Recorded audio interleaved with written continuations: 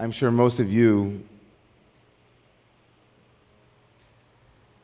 as I was, were relieved to some degree to be able to gather together tonight, not just because it is Shabbat, but also because of the weight of this week,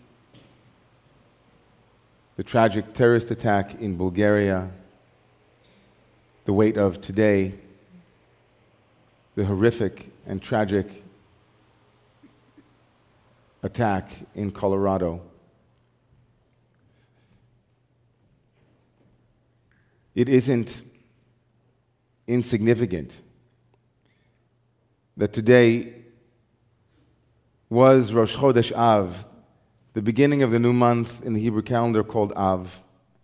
In the Mishnah in Masechet Ta'anit, the Mishnah says, Mishenichnas Av mima'atin b'simcha. When Av comes, the month of Av, when it arrives, we diminish joy. The palpable sense for those of us who are aligned in our inner clock with the rhythm of the Jewish year, the organismic and organic quality of the yearly cycle, this week already had a brooding anticipation that was gathering. And certainly the tradition doesn't diminish, but heightens the power of this month in recording how many tragedies befell our people during this month, beginning with the only recorded yortzeit, so to speak, in the Torah, the only day that we know that somebody passed away, when we're told in this week's Torah portion that Aaron HaKohen, Aaron the priest, the older brother of Moshe Rabbeinu, our teacher Moses, died on the first day of the month of Av. And so yesterday and this morning was the yortzeit, was the anniversary of the death of the one who is described by our tradition as a rodef shalom, someone who pursued peace. Aaron the priest was a pursuer of peace, of shalom. And his death, and the anniversary of his death, is a significant moment in understanding the meaning of this month, the month in which someone who pursued peace died. Another clue that our rabbis give to this month is in its very name. Of course, the names are not given in the Torah, they are of Babylonian origins. But the name Av, which means father in Hebrew, and has as its name the first two letters of the Hebrew alphabet, Aleph and Bet, A-B. Our rabbis say that alludes to the Hebrew alphabet, to the structure of language, if you will, and the constructive and destructive capacity, the power that language has to both build worlds and destroy them. The 9th day of the month, which will be next Friday evening and Saturday, the 9th day of the month of Av, which we will then push to Saturday evening and Sunday in order to commemorate it with a fast, and the reading of the book called Eicha, which I'll come to in a minute, commemorates the destruction of both of our holy structures, our holy temples, when they once stood. And our rabbis go so far as to say that in the time of the temple, all of language became useless. We were destroyed by our incapacity, the rabbis say, to use language to its fullest prophetic potentiality. Language was weakened. And another allusion to this is that the book of Eicha, which I just mentioned, the book of Lamentations, which we'll read next Saturday evening at BJ, is grounded in an acrostic. It begins with an A, and then it goes to a B and a C and a D, and each sentence spells out something that took place, some lament, some painful moment in the destruction of the temple of that period, and it does it by using language. And for this, the rabbis say, is extremely significant. Language heals and language wounds. Language builds and language destroys. Language is creative and language can be meaningless. Language in ancient Israel was the very power to create the world itself. Baruch she'amar v'haya ha'olam, we say in the liturgy, blessed is the one who spoke and created the world using speech. Our God, our deity, is a speaking God. And one of the defining features of what it is to be a human being, say the medieval philosophers, is our capacity to form meaningful, constructive communication. And so, if language and the month of Av, of A, B, C, D, and the destruction of the temple of Eicha, of lament, paints a picture of language gone awry, of miscommunication, of missed opportunity, of broken bridges, the rabbis envision a world where the building of that destruction will take place through constructive speech, through holy communication, sfat emet, the language of truth. We're doing that tonight. A great theologian from the East said that all worship is in essence a yearning to truthfulness. A yearning to truthfulness is what we do when we come to pray. The beginning of this week's Torah portion also explores this theme of the power of language. In the beginning of Parshat Matot, we have a double portion this week, Matot-Massei, but in the beginning of the first Parsha, Matot, we learn about something that all of you will be familiar with, a word that you've heard before, nidre, neder, kol nidre, v'yesarei, ushivu'ei. The beginning of this week's Torah portion is a very intimate and intricate conversation about the power of language to make a vow, a promise, an oath, a swear, a shvu'ah. Torah goes on to say, Lo yachel divaro. If you make a vow, you make a promise, do not make your vow empty. Don't make your words meaningless. The power of words to create a world.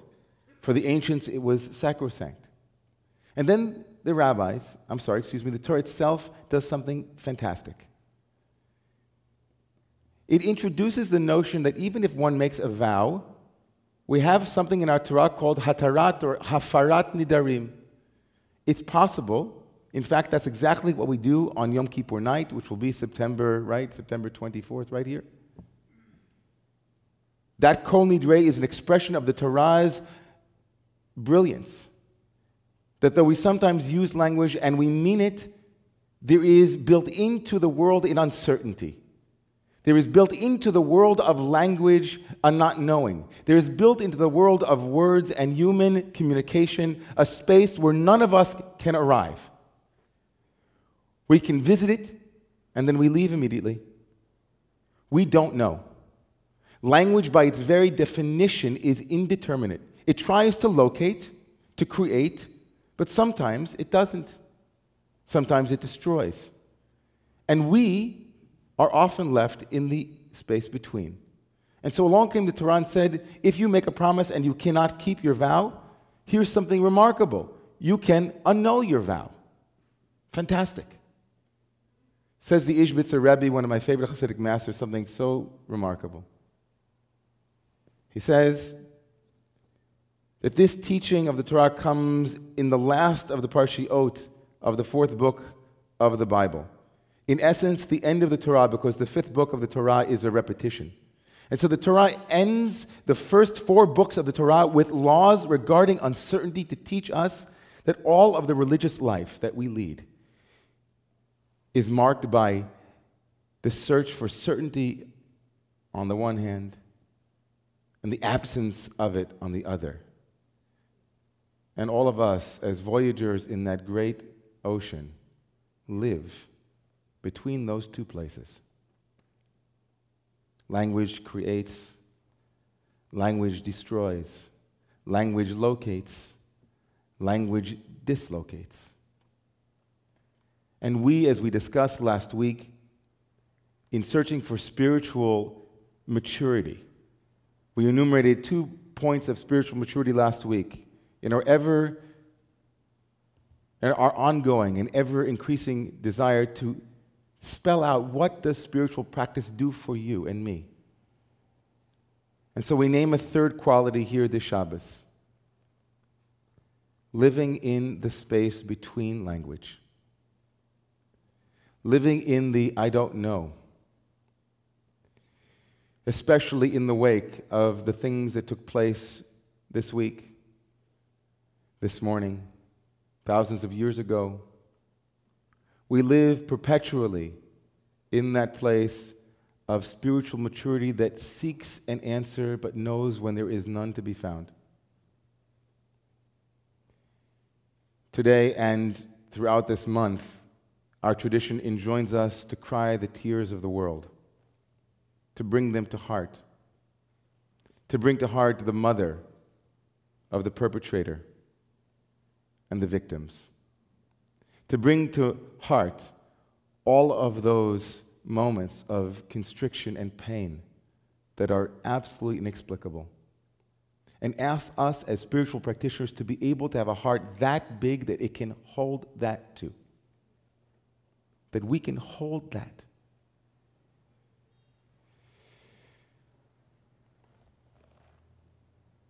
There's a story of a Hasidic Rebbe whose name was Itzel Avorka. And his best friend was Menachem Mendel of Kotsk. I'm sure many of you have heard of the Kotzker Rebbe. And the two of them were very close.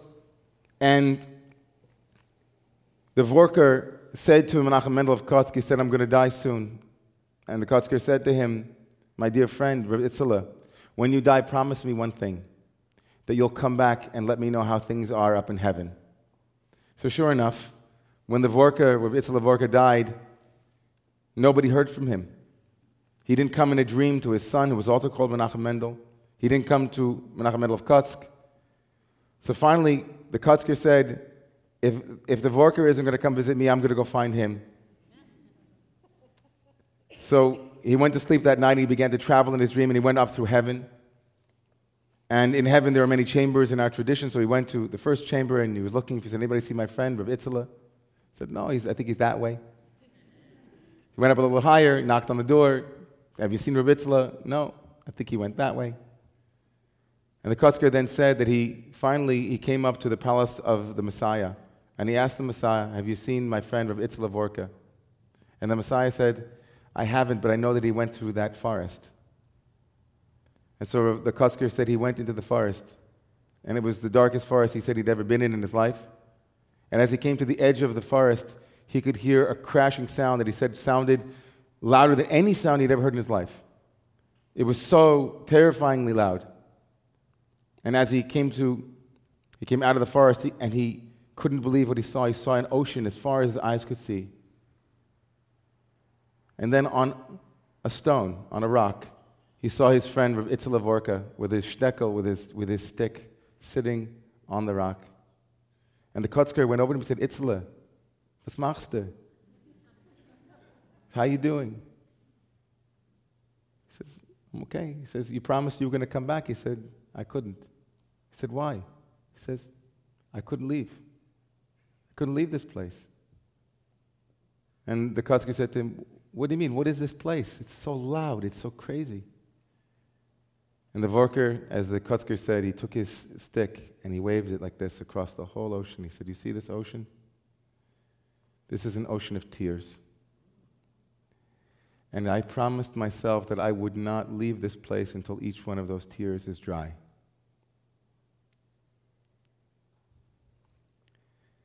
So on this Shabbos, on this Friday, as we stand in the month of Av,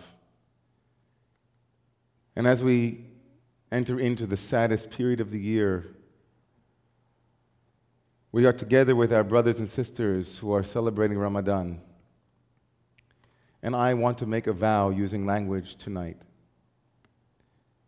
I promise that in spite of all things that human beings do to convince me they are not the children of the Most High God, I will not be convinced. I will remember continuously that we are each born as prince and princess of that place. And I promise that if the whole world closes its heart over and over again, I will continue to challenge myself to keep it open. that I will reach across those obstacles and those walls that have divided us for so many years. I will keep in my heart the space of I don't know, of the space of radical uncertainty. And I bless each and every one of you that one day, these days will become days of joy, that we will look back together and celebrate. Let it be so, and let it be soon, and let us all say, Amen.